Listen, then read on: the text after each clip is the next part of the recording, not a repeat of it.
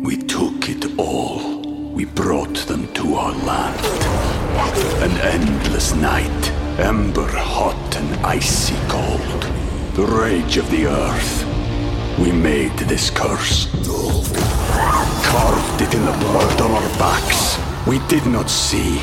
We could not, but she did. And in the end... What will I become? Senua's Saga. Hellblade 2. Play it now with Game Pass. Anatomy of an ad. Subconsciously trigger emotions through music.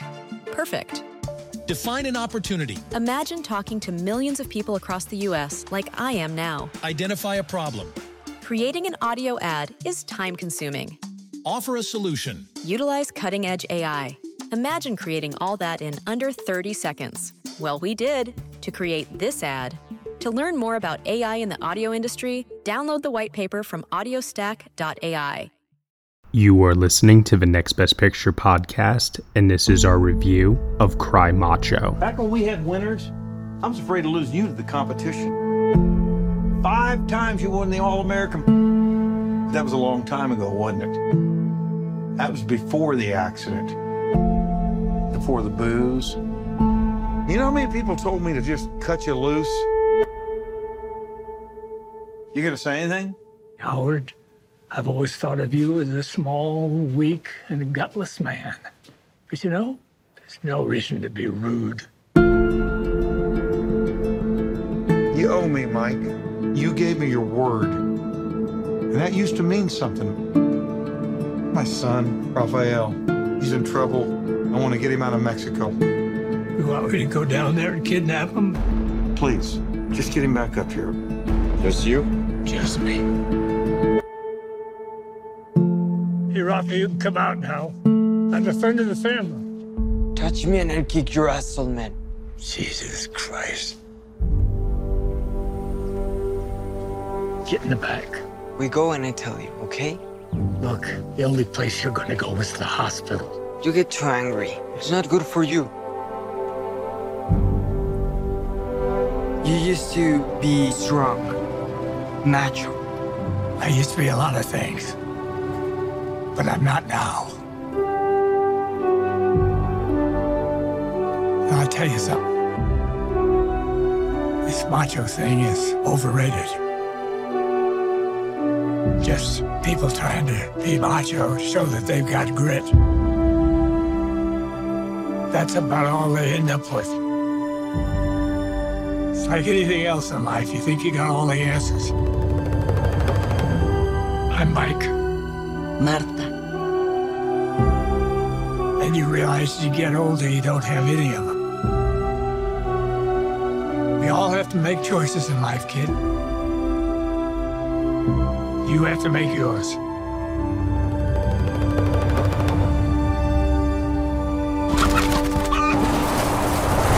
His name is Macho. Like me. Very strong rooster. Whatever. What's wrong with that? Nothing. Guy wants to name his cock Macho. It's okay by me. All right, everybody, you were just listening to the trailer for Cry Macho, and the story is as follows. A one-time rodeo star and washed-up horse breeder in 1978 takes a job from an ex-boss to bring the man's young son home and away from his alcoholic mom.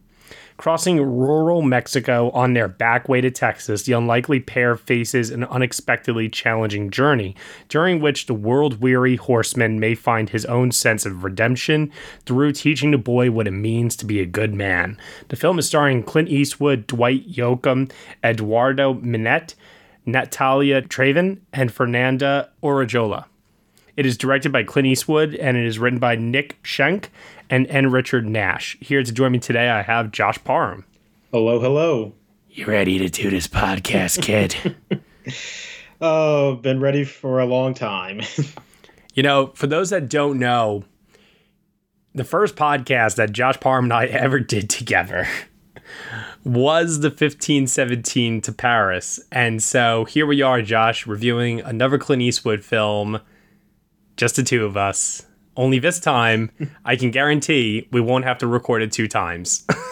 Yes, and as I have remarked in the past, that was a movie that really demanded so much conversation. So there was so much to talk about in the second half of it, because so much happened in the 1517 to Paris.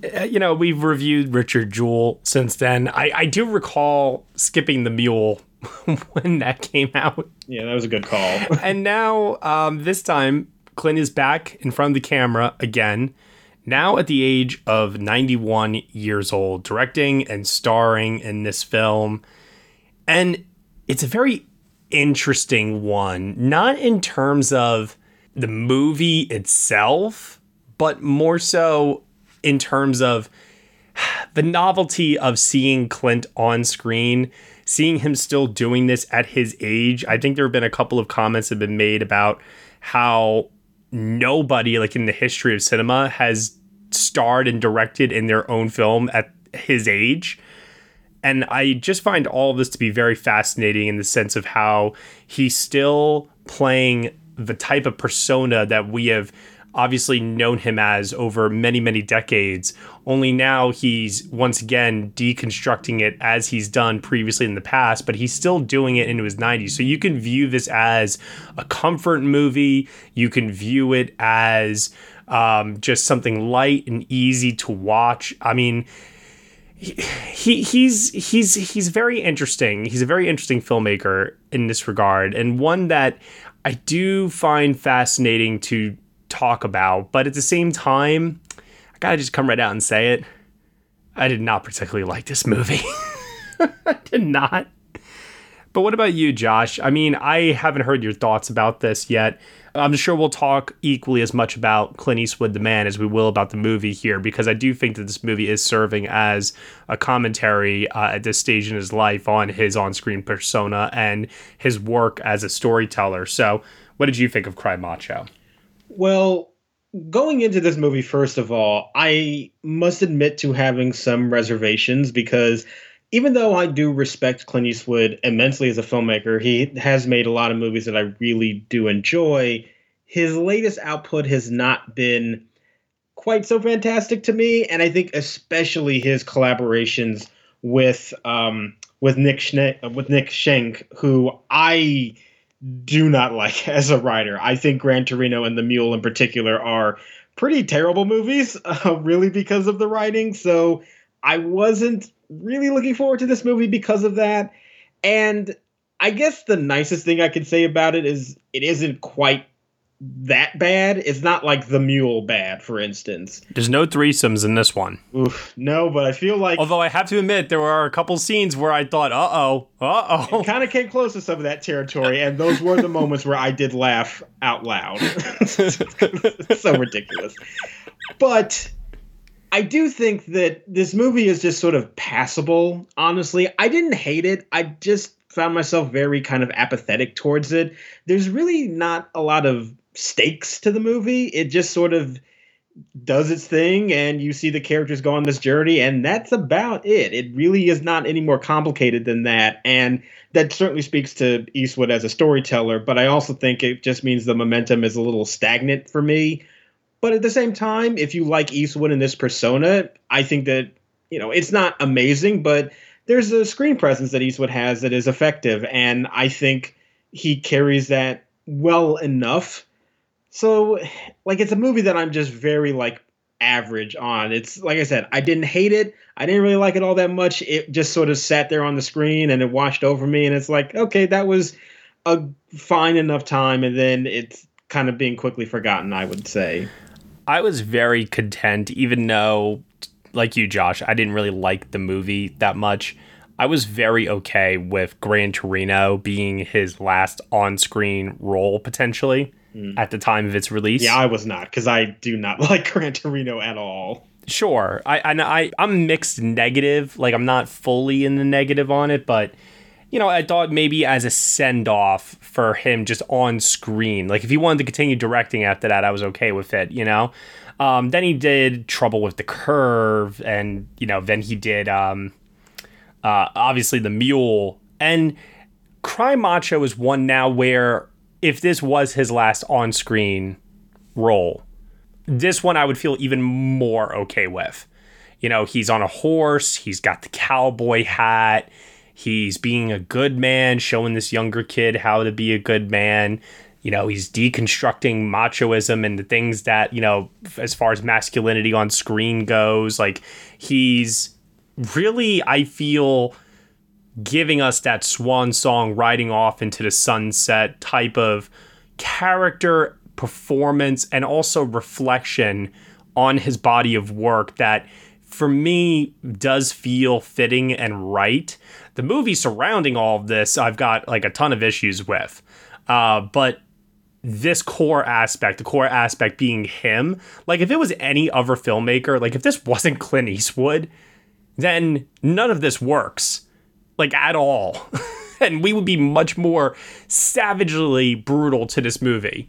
But I think that because it is Clint, and because we do take a history with us into this movie while we're watching it, I do think that that does keep it afloat just ever so slightly, because it does have that comforting, warm feeling to it. Especially the cinematography of this movie, is like bathed in sunlight, and it just has a very lush hue to it, unlike some of his other movies that he's shot with Tom Stern, where they're so dark and in shadow. So yeah, I would say that if this was hypothetically the last time we saw Clint Eastwood on the screen, I would be pretty okay with that this time around.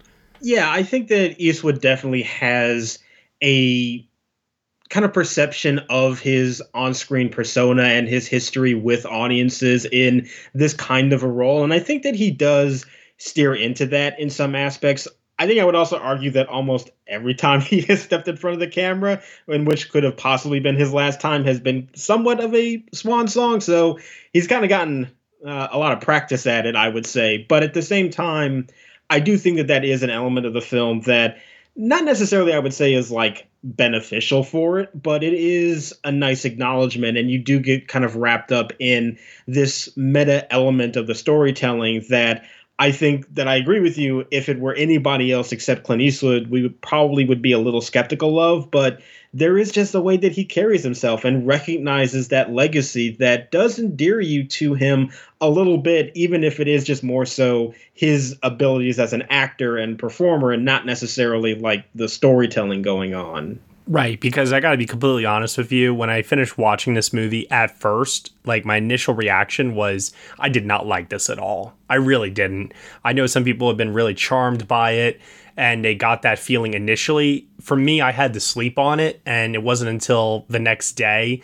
And talking with you now, as I'm looking back on it, I'm willing to give it some leeway just because of what we're talking about right now. Notice that we haven't talked about the plot or anything else about this movie yet. We're just talking about Clint. And I do have to, I think, factor that in. But I have to admit, while watching the movie, like physically, like in the moment, I was thinking to myself, the novelty is worn off because of what you said there before, Josh. Like we've seen him do this before. And so I was thinking of that subconsciously while I was watching the movie of we're repeating similar territory again with this, yada, yada, yada. But then upon reflection, I did say to myself, you know what? This did come together in a still problematic, but less problematic way than something like Gran Torino or The Mule.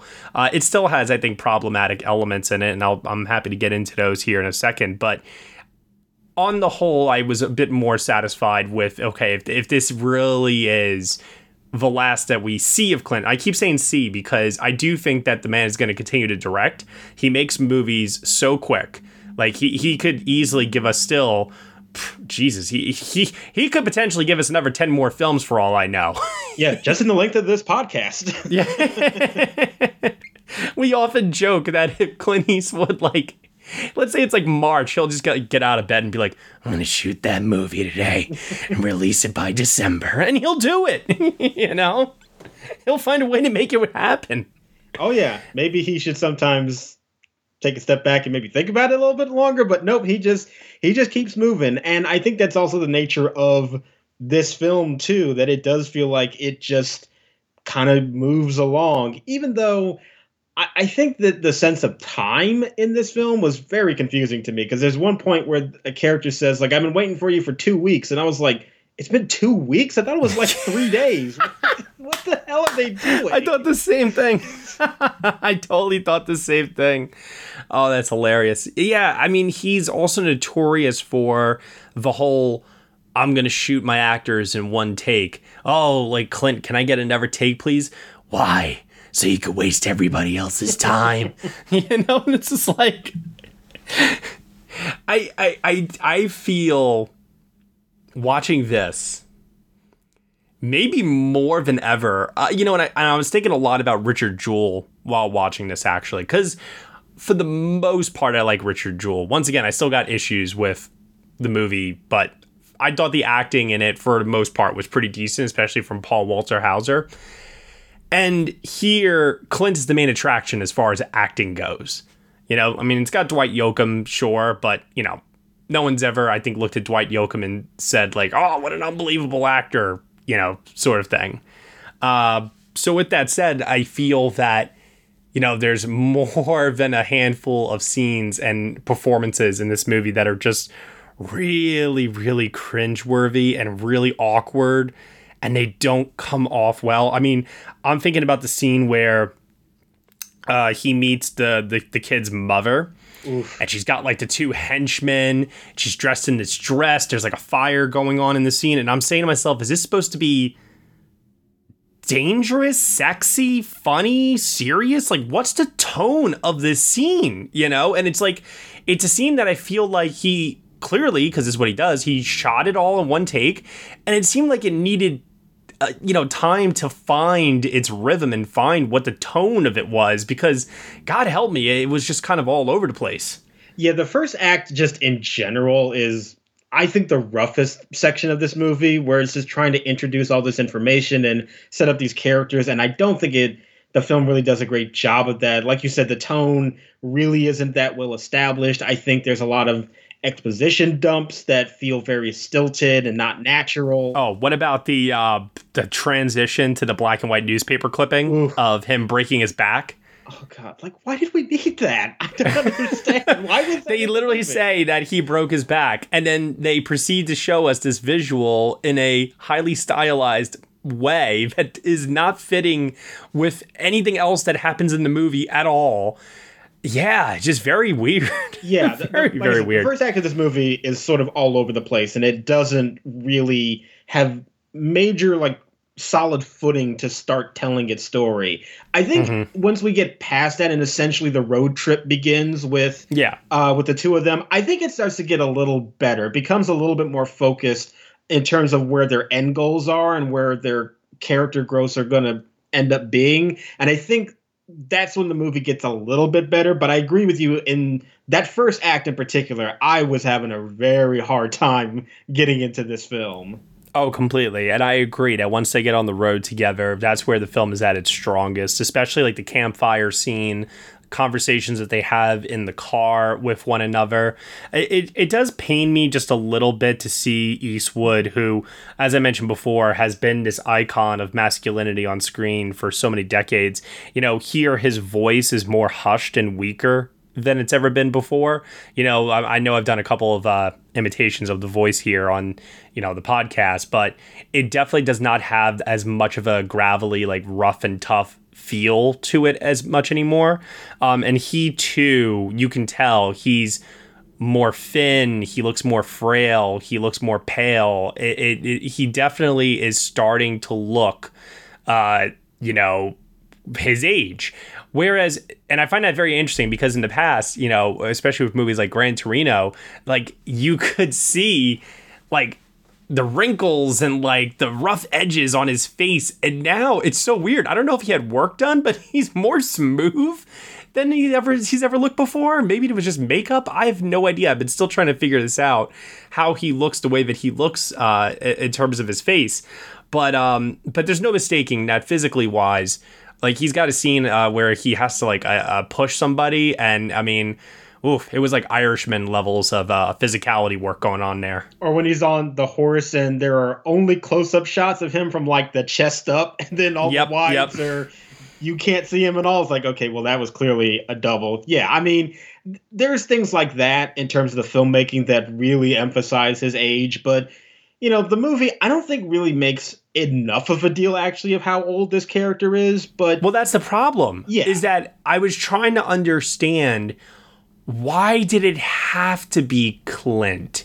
Why couldn't they have given this role to a character actor in their 60s that could have used this as a vehicle to get good notices or revitalize a career or something like that, Well, I mean, but again, as we have said, this material and this role does emphasize a lot of the sort of cultural touchstones that we know of Clint Eastwood just as a movie star in the Western genre. And I think I completely agree. But to your point earlier, yeah.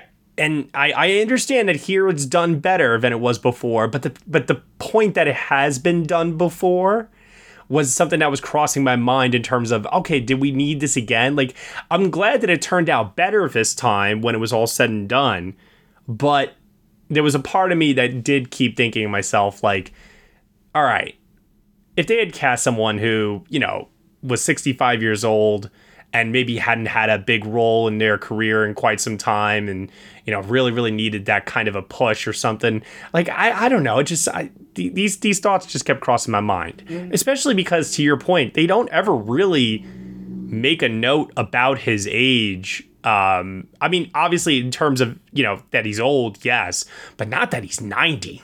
Yeah, like you get the sense that this character is sort of over the hill, kind of a little past his prime. But yeah, there's a difference between being like 65 and 70 and 90 years old. Like there is a big difference with that. And I agree that the movie doesn't really ever make that kind of an emphasis. But I think just knowing that Clint Eastwood is old and the character is supposed to be old, I think is the shorthand that they're going with. I'm not necessarily saying that I agree that it is entirely effective, but I understand where their strategy was in having Eastwood play this character.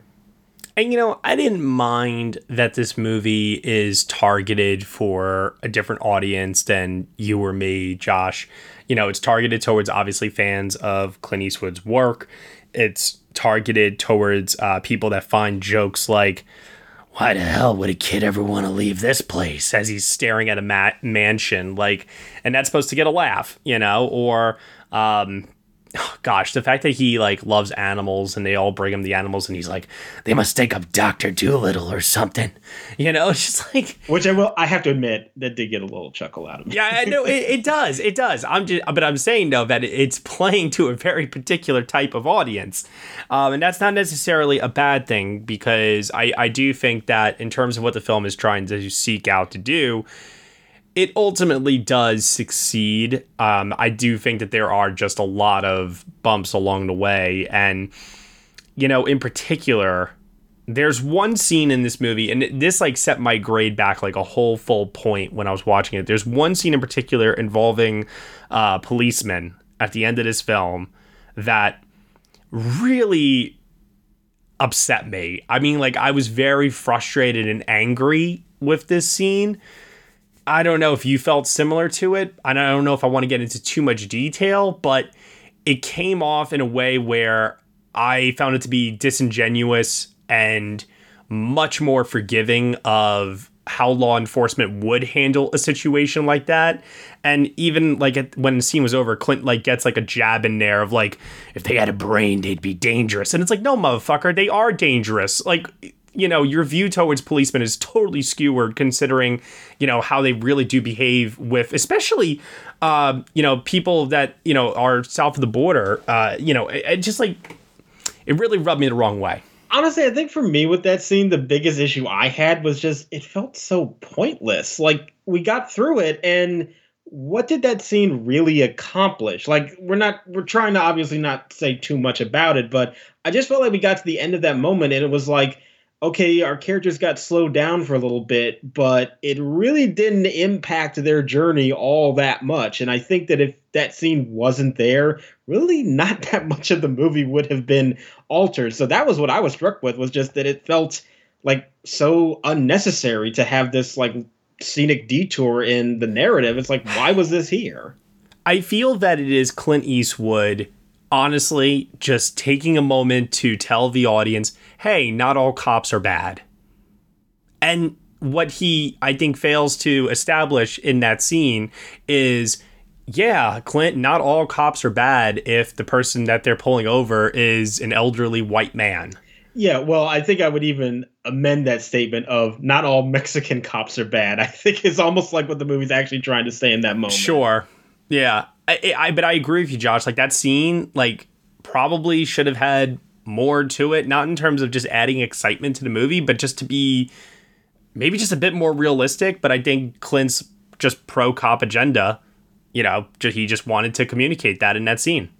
Or, like, have it mean something to their situation and these characters on their journey. And I just feel like there's so many things in this movie that present obstacles to these characters, but they're not really obstacles. They get through them fairly quickly. And even the very end of the movie, I was sort of expecting, like, not necessarily a twist, but like some kind of escalation in the stakes of what they were trying to accomplish. And the movie just doesn't have that. And for some people, I can see that as being like a good thing because it means you kind of know what you're getting and there aren't any surprises. But from a storytelling perspective, it just meant that the momentum was very kind of sluggish to me because I kept waiting for something to, as I said, escalate the tension, escalate the stakes to this, to their goals. And that just never happens throughout the entire runtime. It's a pretty simple, straightforward, go to point A to point B without much nuance or anything complicated in between. I appreciate that the movie is relatively short. It's only 104 minutes long, which is, you know, nice. And it does move at a very, not sluggish pace. I wouldn't say that, but it doesn't move at a fast pace either necessarily. But yeah, I agree, especially by the time we get to the ending of the movie. And it's like clearly the most dangerous threat at this point. You think that there's going to be, I don't know, some level of stakes introduced. And, the character of Macho is a rooster in this movie. And let's just say the rooster earns his paycheck by the end of the film. Yeah. Honestly, I couldn't help but laugh. I really couldn't help it. I thought it was silly. I thought it was way too damn convenient and just fully unbelievable. We took it all. We brought them to our land. An endless night, ember hot and icy cold. The rage of the earth. We made this curse. Carved it in the blood on our backs. We did not see. We could not, but she did. And in the end... What will I become? Senua's Saga. Hellblade 2. Play it now with Game Pass. Anatomy of an ad. Subconsciously trigger emotions through music. Perfect. Define an opportunity. Imagine talking to millions of people across the U.S. like I am now. Identify a problem. Creating an audio ad is time-consuming. Offer a solution. Utilize cutting-edge AI. Imagine creating all that in under 30 seconds. Well, we did to create this ad. To learn more about AI in the audio industry, download the white paper from audiostack.ai. Yeah, I'm not going to stand up for it too much. The only thing that I will give it is it at least was set up a little bit earlier in terms of Macho attacking that guy in another scene. Now, granted, it was also a scene where 90-year-old Clint Eastwood could get the better of him in a fist fight. That was a little ridiculous. But at least it showed that the rooster was willing to attack this specific guy so that when it happened later near the end of the movie, it's like, okay, it's still silly, but at least it was established. Yeah. Yeah, I'll give you that. But still, it's not a great defense. I will grant you that, but I'm at least saying that it was justified within the narrative. You know, it's set up and payoff, which is more than you could say for a lot of screenplays out there. What did you think of the way that the film was shot? I know I mentioned this earlier in terms of how the movie is really, you know, kind of bathed in sunlight. It's got a nice warm look to it. Ben Davis is the cinematographer on this film, and you know he's done 3 Billboards, he's done Captain Marvel, he's doing Chloe Zhao's Eternals next. So I'm just curious, what did you think of the look of this movie? Because it is a radical departure, I feel like, from a lot of other Clint Eastwood films. Yeah, I wouldn't say that it's like the most dynamic looking movie, but I think in comparison to some of his previous films, it is definitely a step up. I mean, I do like some of the stuff that Tom Stern has shot for him, but man, like once you get into like the J. Edgar Hereafter era, that's when it just is like such, it's so gray. Like there's no color at all. And I did appreciate a little bit more of like the landscapes that they shot in this one. The only thing that I didn't really like is that this movie takes place in what, like 1980? Yeah. And I did not get a sense that this was in the past, like at all. It felt very contemporary to me. And I really don't know why it was set like 40 years ago, because it didn't come across that way visually while I was watching the film. That was really the only complaint I had with the way that this film was shot. I mean, visually, and also too, was there anything even narratively that made you go, oh, this needed to be set in the past? Like, why couldn't this be a contemporary story? I think there's only one reason why.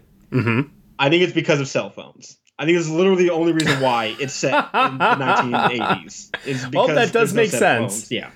Yeah. Oh, that's funny. Yeah. Yeah. I guess you're right. Jesus. But other than that, like, yeah, there's nothing in this story that really like forces it to take place in like the early 80s. And I never really felt like the filmmaking justified that narrative decision either. So it was like, it looked fine, but I kept thinking about this is supposed to be like 40 years ago, and this looks like today. Yeah. Yeah. No, I'm with you on that. Clint Eastwood got a lot of criticism in Gran Torino for the use of the non-actors in that movie, and also too some of the stereotypical racism that was also leveled at the film.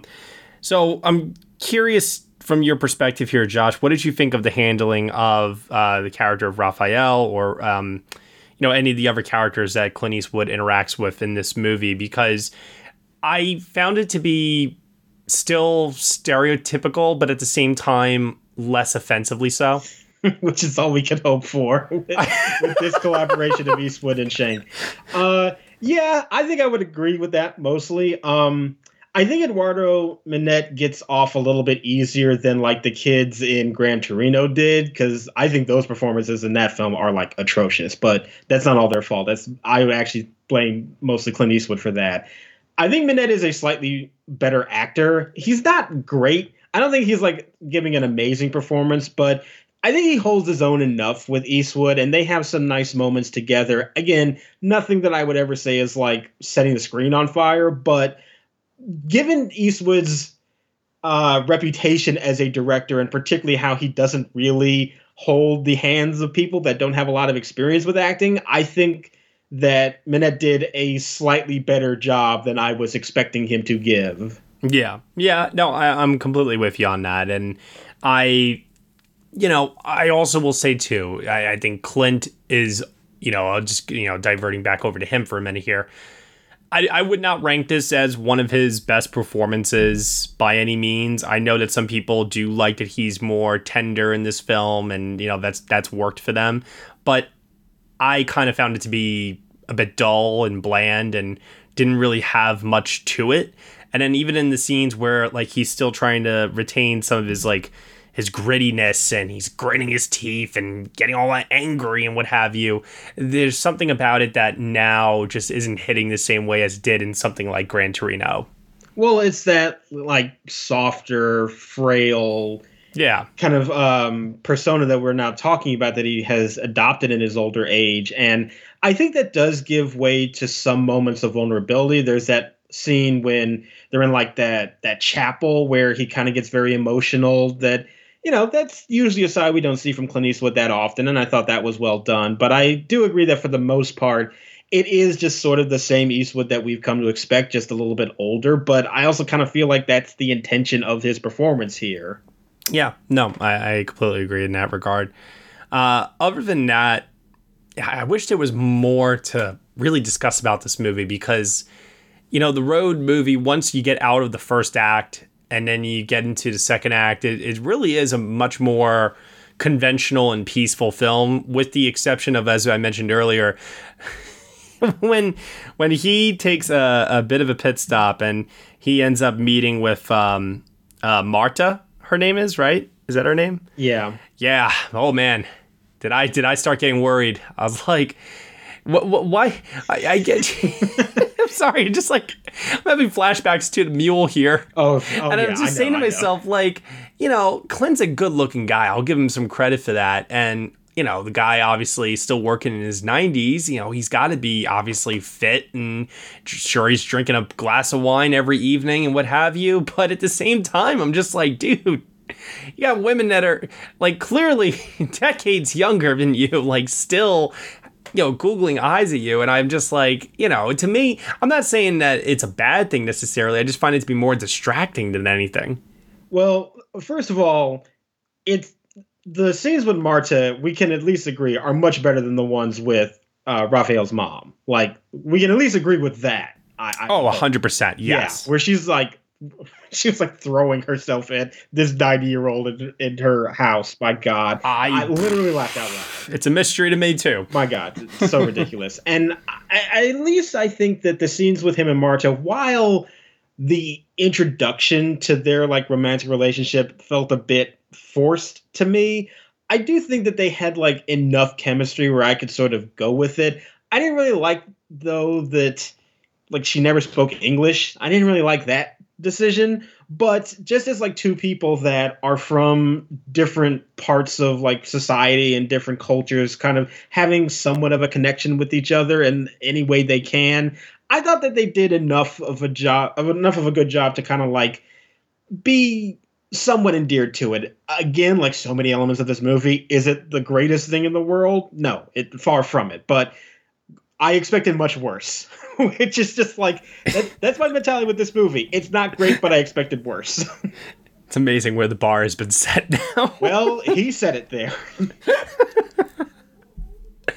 All right. Well, Josh, final thoughts on Cry Macho. Do you have anything you want to reiterate?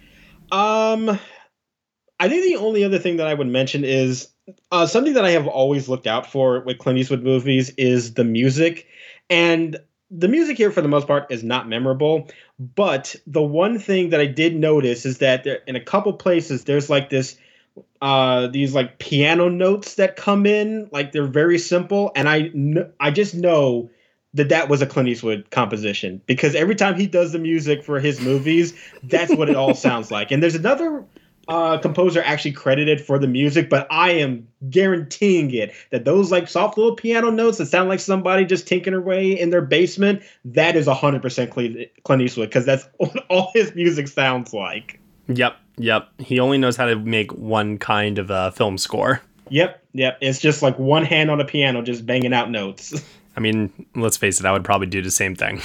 Yeah, but you don't have the money to hire a composer with a full orchestra, though. That's the Another thing I'll add is that there is a backstory given about Mike, the character that he plays, his wife and his son, that I wish they went a little bit deeper with. I really do wish that this would have been a more layered character study. It's very surface level. It's very broad. It appeals to a different demographic, as I mentioned earlier. But there was a part of me that, once again, felt that maybe if this screenplay had been tinkered with a bit more, maybe, a different actor, I feel like there could have been just more layers given to this that would have made this just a little bit better.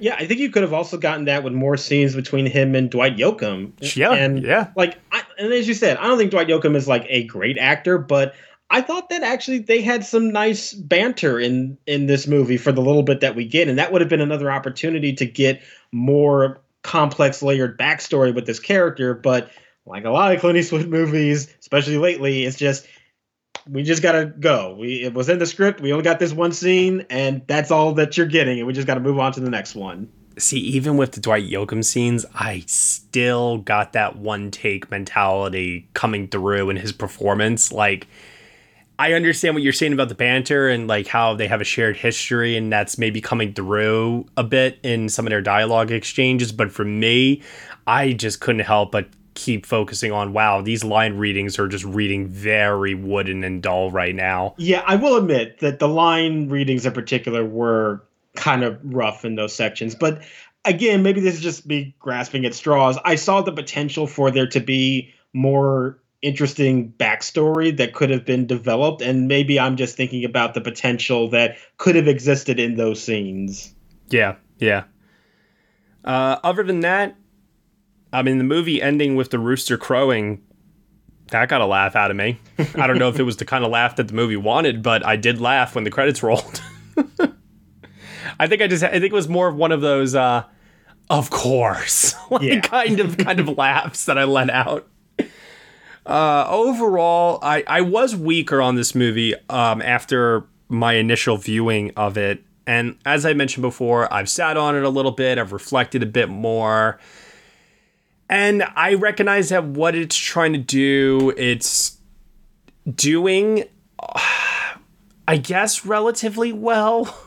It's like, as we mentioned before, where is the bar at this point, So I'll give it a 4 out of 10. I believe it or not, I was lower before, and maybe a part of me is still being a bit, too critical of it now, but I do believe that if another director or another actor, I just don't believe Clint should have been doing both duties here. And I also feel very, very strongly that the one take, mentality that he has, you can get away with it when you have very high caliber actors working in your film. And even then it can still be a little rough, but Sully, for example, comes across way better than something like this, in my opinion. And even that movie still has flaws. So, yeah, I'm going to go with a 4 out of 10 on this one. But if this is the last time that we do see Clint Eastwood on screen in a feature-length film again, I do think that it is a respectable way to go out. Yeah, I can understand that perspective. I am going to land at a 5 out of 10. Just really right down the middle. I did not hate it. I didn't really like it all that much either. I think it has some charming moments that will work for people, but it is a movie that just sort of, it gets in and gets out, but without much fanfare to it. And I think that lack of, as I said, stakes in the story just really prevented me from getting more into it. So it's not terrible. It's a little bland and dull, but it, for what it sets out to do, I think that it will accomplish that for some people, but it just didn't do it quite well enough for me to fully recommend it. And then Clint Eastwood has had award season success tied to his films in the past, especially when they get released anytime during this point in the year. But I think that with the lack of a showing supporting performance, or obviously the film not being a Best Picture contender, and, he himself, while he has been nominated for his acting before, that hasn't happened since $1 Million Baby. So, yeah, I see this as a dead in the water film as far as awards is concerned. Yeah, this isn't going anywhere. Warner Brothers is going to be busy with other stuff. This kind of seems like it actually got dumped in September. Well, September's not usually a time to release Clint Eastwood movies, so I feel like there's already not a lot of fanfare with this one. And look, I don't like the movie at all, but I also feel like if Clint couldn't get nominated for Gran Torino, I kind of feel like they're just not in the mood to nominate Clint Eastwood's acting anymore. Yeah. No, I completely agree with you on that. And then also, too, as you mentioned before, Warner Brothers is going to be busy at this point. It is very interesting that I haven't heard, and maybe this interview does exist and I just haven't come across it yet. I haven't heard what Clint Eastwood's thoughts are on the HBO Max and theatrical day-and-day release for this movie. I don't know. I haven't seen him make a comment on that, or if he has, it hasn't come by my way. I would just think that if I was 90 years old and the studio was still allowing me to make movies, I would just be quiet and be happy about that, personally speaking. I'm sure you're not wrong. I'm sure he's probably just thinking, I'll make another one. Yeah. So that would be my guess, is that he's just happy to still make movies, but I could be wrong. Yeah, exactly. All right. Well, that'll do it here for our review of Cry Macho on the Next Best Picture podcast. Josh Parham told them where they can find you on the internet. You can find me on Twitter at JRParham. And you can find me at Next Best Picture. Thank you so much, everyone, for listening to the Next Best Picture podcast. We are proud to be part of the Evergreen Podcast Network, and you can subscribe to us anywhere where you subscribe to podcasts. Be sure to leave us a review on Apple Podcasts and let us know what you think of the show. We really appreciate your feedback and your support, which you can also lend on over at Patreon. For $1 minimum a month, you will get some exclusive podcast content from us. Thank you so much for listening, as always, and we shall see you all next time.